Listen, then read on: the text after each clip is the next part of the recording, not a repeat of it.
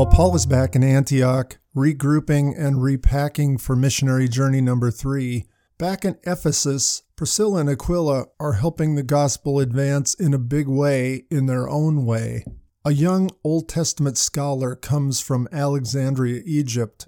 His name is Apollos. Like Stephen earlier in the book of Acts, this man is a brilliant Old Testament scholar. He's also tender-hearted. He's looking for the stomper, the Messiah promised throughout the Old Testament. He's also heard about the baptism of John the Baptizer, John proclaiming, "Repent and prepare your hearts for the coming king." Apollos takes this seriously. He comes to Ephesus proclaiming to whomever would listen, prepare for the coming Messiah. Apollos crosses paths with Priscilla and Aquila. They took this young preacher aside and explained the way more accurately. We can almost imagine what they said. "Apollos, haven't you heard? Messiah did come. He was born in Bethlehem, as the prophets predicted. He grew up a Nazarene. He identified himself as the one who came to set free the captives, bind up the broken, and proclaim the year of God's favor from Isaiah. He went about for 3 years, doing amazing works. Then, as Isaiah 53 said, he laid down his life as God's suffering servant, the one who would bear our iniquities." The events of his crucifixion matched up with Isaiah 53 perfectly. Then Apollos, he was raised from the dead after 3 days. As the psalmist said, God would not let his Holy One undergo decay. He brought the new covenant of Jeremiah. God is moved inside those who believe in him through the Holy Spirit. When Apollos heard these words, he goes all in on Jesus and believes, and he's baptized. I imagine Priscilla and Aquila also had something to do with sending him to Corinth. He built up that sailor town ragtag church, and he powerfully refuted the Jews in Corinth. We'll meet him again in Paul's first letter to the Corinthians. Apollos gets my vote for the one New Testament letter that's anonymous, Hebrews. Back to Paul in Antioch of Syria. Paul leaves on missionary journey number 3. This one's going to last over 3 years, his longest mission. He travels overland through Galatia. You gotta believe he revisited those 4 churches he planted on his first missionary journey. Finally, he comes to Ephesus. Here he finds some men, 12 of them. Luke calls them disciples. Paul asks them, "Did you receive the Holy Spirit when you believed?" They give him a dull look. "We don't know what you're talking about. We've not even heard there is a Holy Spirit." Paul then asks, "Into what name were you baptized?" Like Apollos, they've been baptized with John's baptism, a baptism of repentance, getting ready for the coming Messiah. Like Priscilla and Aquila did to Apollos, Paul does to these 12 men. He preaches Jesus as the Messiah, and they go all in on Jesus. Paul then lays hands on them and prays for them, and the Holy Spirit comes. His arrival is vividly evident to these men. They speak with tongues and begin proclaiming or prophesying. I want to make 2 quick comments here. First, about Priscilla and Aquila. When they're first introduced to us in Corinth on the second missionary journey, the order is Aquila and Priscilla. That would be the normal order, the guy and then the lady. But the rest of the times they're mentioned, it's Priscilla and Aquila. Many who study this conclude the only reason Luke put her name first is Priscilla was the more prominent one. We've already read in the Galatian letter, "In Christ there's neither Jew nor Greek, slave nor free, male nor female." Here's one place where the writer Luke seems to be bolstering that idea. There's nothing wrong with Aquila, a believer, being a bit more in the shadows than his wife. That's the way she was wired and gifted. We'll get much more to that wiring and gifting in our next episode, Paul's first letter to the Corinthians.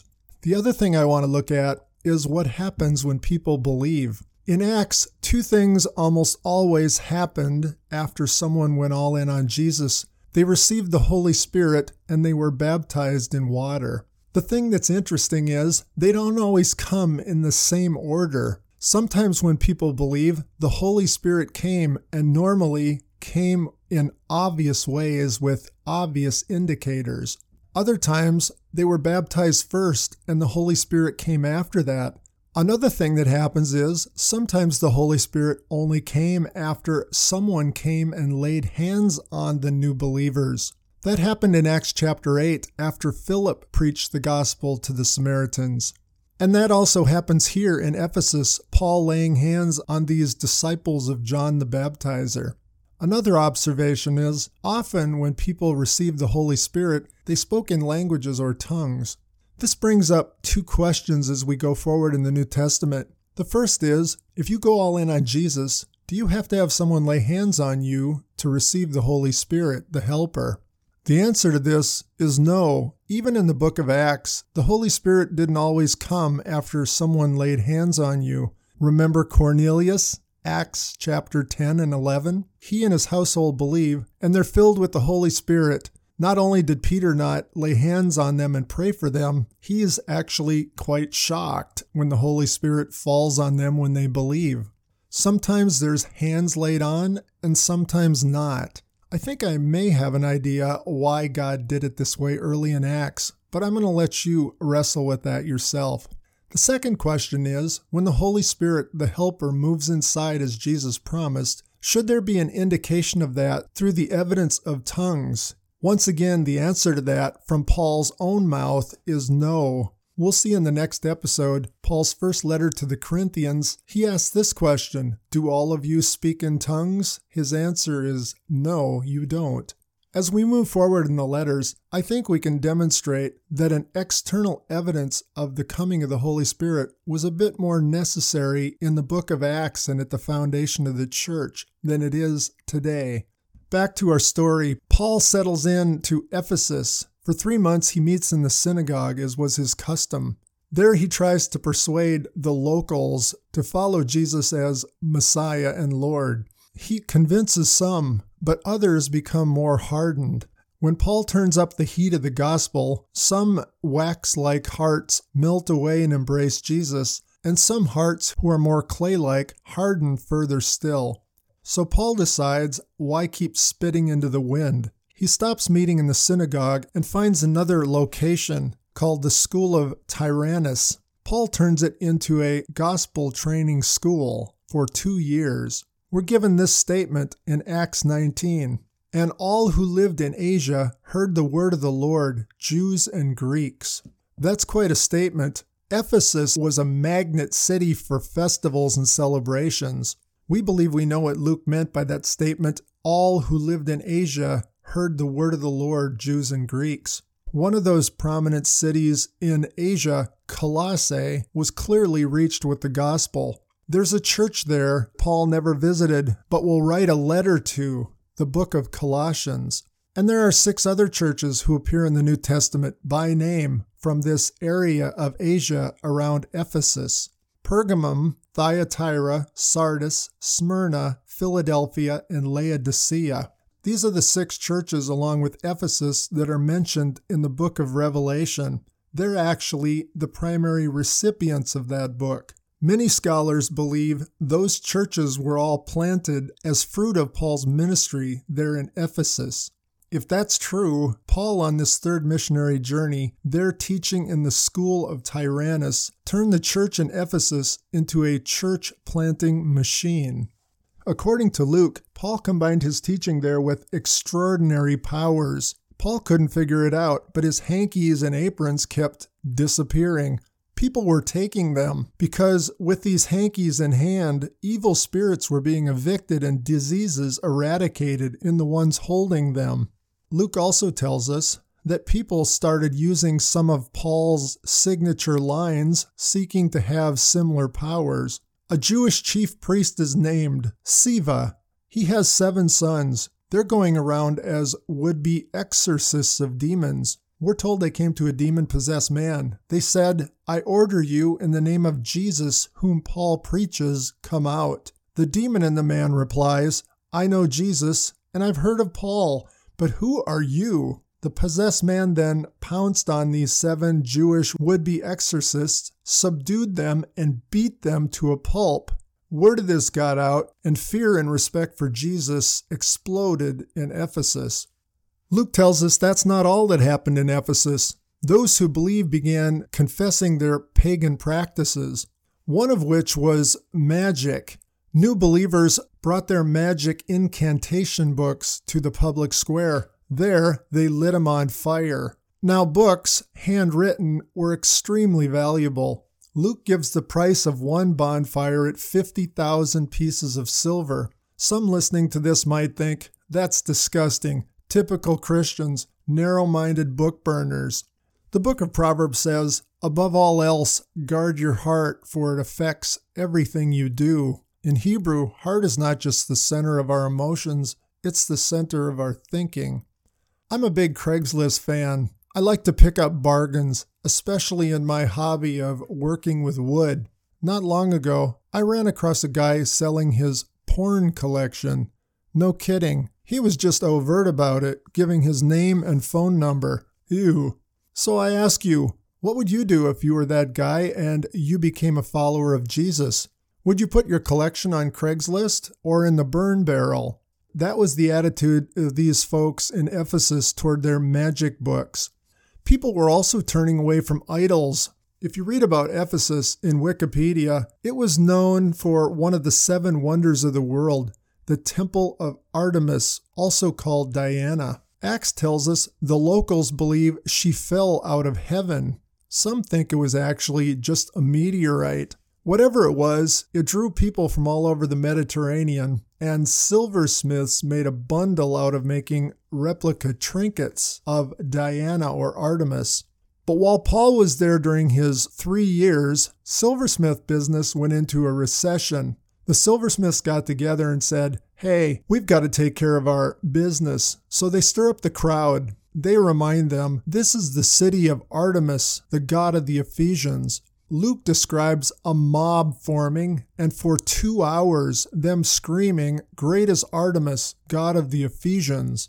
Can you imagine that? That would be 3/4 of a football game, with everyone in the stands shouting the same sentence over and over again. Finally, the town clerk settles them down. A great example of good public leadership. I hope we appreciate anyone in our communities that serves in that way. At this point, Paul heads to Macedonia. We just get one verse, that he went through Macedonia and gave them much encouragement. Macedonia would be Philippi, Thessalonica, etc. We're told Paul then goes to Greece for 3 months. No cities are named.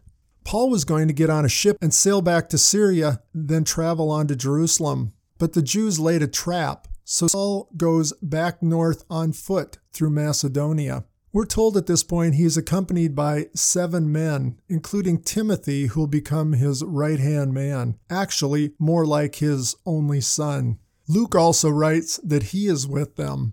When they get to Philippi, Paul sends the rest of the men ahead to Troas, and he and Luke linger in Philippi, likely with those new believers for the Passover holiday. Paul then goes on to Troas. He spends about a week there.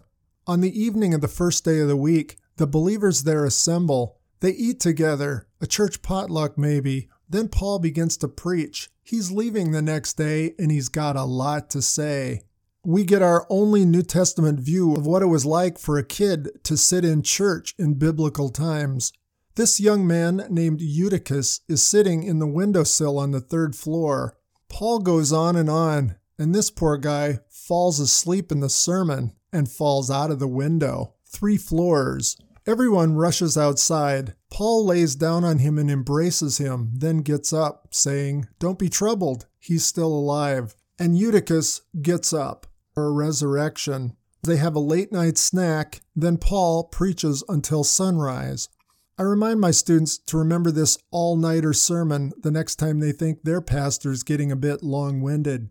Paul wants to get to Jerusalem by Pentecost, 50 days after Passover. He's got to sail right by Ephesus. He desperately wants to see them, but he knows if he stops, he'll be tempted to stay. So he sails past to the next stop, Miletus, and calls for the elders of the Ephesian church. The conversation he has with these Ephesian elders, the ones he'd spent 3 years with, are some of the most tender words Paul ever gives. He tells them he's heading to Jerusalem, and he knows change and suffering await. He also knows he'll never see their faces again. He urges them to shepherd the flock of God well, the flock that was purchased with Jesus' precious blood. He then warns them of what's coming for them, savage wolves who will come in. Savage wolves always hang around sheep. He warns them to be careful about perverse men from among them, false shepherds wanting to draw some of these sheep away to themselves. He urges them to be alert. Paul blesses these men in entrusting them to God and the word of his grace. Luke records him saying, "In my conscience before God, I didn't covet anything you had or take advantage of you, did I?" You don't feel in any way used or taken advantage of, right? That's a man trying to finish well. Then Paul and these men hit their knees together and pray. The tears begin to flow. Off their knees, these men fall into Paul's arms in heaving sobs. That doesn't sound much like the zealous theologian who wrote the angry letter to the churches in Galatia, does it? Paul then lands northwest of Jerusalem in Tyre. He spends 7 days there while the cargo's unloading. Guess what he's doing? Looking for believers to build. This guy just never stops. Believers there warn him not to go to Jerusalem.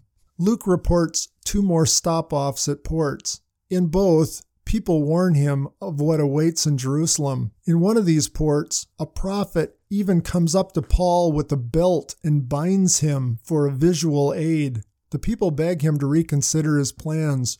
Paul replies, people, you're breaking my heart. I'm willing to be bound and even die for the Lord Jesus Christ in Jerusalem. This ends Paul's 3rd and longest missionary journey. Bound and die for the Lord Jesus Christ in Jerusalem. Paul's going to come razor close. We'll look at that in a future episode. But before we do, we want to take a look at a couple of letters Paul wrote during his 3 years in Ephesus, 2 to the church in Corinth, and 1 more. Well, I'm just going to leave you hanging on that one. We'll look at this first letter to his beloved yet undisciplined believers, Corinth, in our next word picture.